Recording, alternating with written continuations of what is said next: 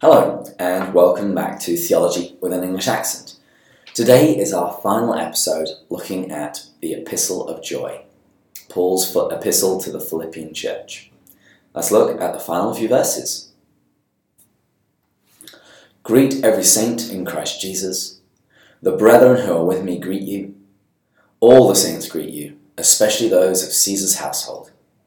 The grace of the Lord Jesus Christ be with your spirit. So I just have a few comments on today's text, and then I'll offer a few brief thoughts about our study of Philippians. Paul says, greet every saint in Christ Jesus. Now, as we saw in the earlier episodes, saint in New Testament terms doesn't mean someone who's passed through a canonization process. It simply means Christian. So if you're a Christian, you are a saint, lowercase s. And so Paul is saying, say hi to everybody for me. He then says, the brethren who are with me greet you. So here he's saying, everyone who's with me says hi. So this would have at least included Timothy, who co-authored this letter with Paul, but probably also other unnamed Christians.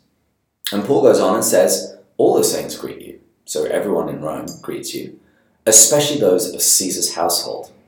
Now here he's not talking about Caesar's, well, not necessarily, Caesar's relatives. It's much more likely he's talking about those of the imperial household, those who are at the imperial court. And this goes to show how rapidly Christianity had spread and how rapidly it actually made it into the upper echelons of Roman society.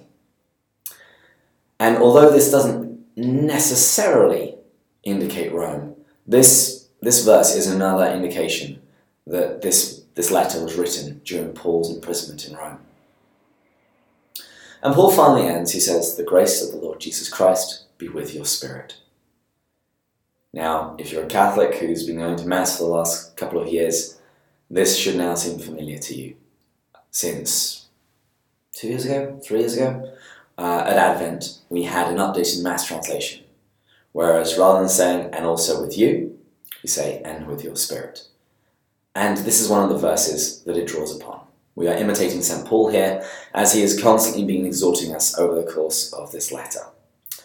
And when it says spirit, it means everything who you are from the inside. Over the course of this study, we have seen again and again the subject of joy brought up. We've seen that joy is not determined by your circumstances. We've seen that there's joy in proclamation of the gospel, in prayer for others, in assisting others in practical, material ways. And we've seen that the recipe for a good and happy church and good and happy Christians is one that embraces humility and unity. Today is Maundy Thursday, and Maundy comes from the Latin word mandatum, meaning commandment. Because Jesus said, I give you a new commandment, love one another as I have loved you. And today at the liturgy, we commemorate Jesus getting down on his hands and knees and washing the feet of his disciples. So to prepare ourselves for that, I can't think of a better preparation than reading the opening few verses, the opening few lines of the early Christian hymn, which we read in chapter 2, the Carmen Christi. Have this mind among yourselves, which was in Christ Jesus, who, though he was in the form of God, did not count equality with God a thing to be grasped, but emptied himself, taking the form of a servant, being born in the likeness of men. And being found in human form, he humbled himself, and became obedient unto death, even death on a cross. I hope you will have a blessed Holy Week, and until next time, in the words of Venerable Archbishop Fulton Sheen, God love you.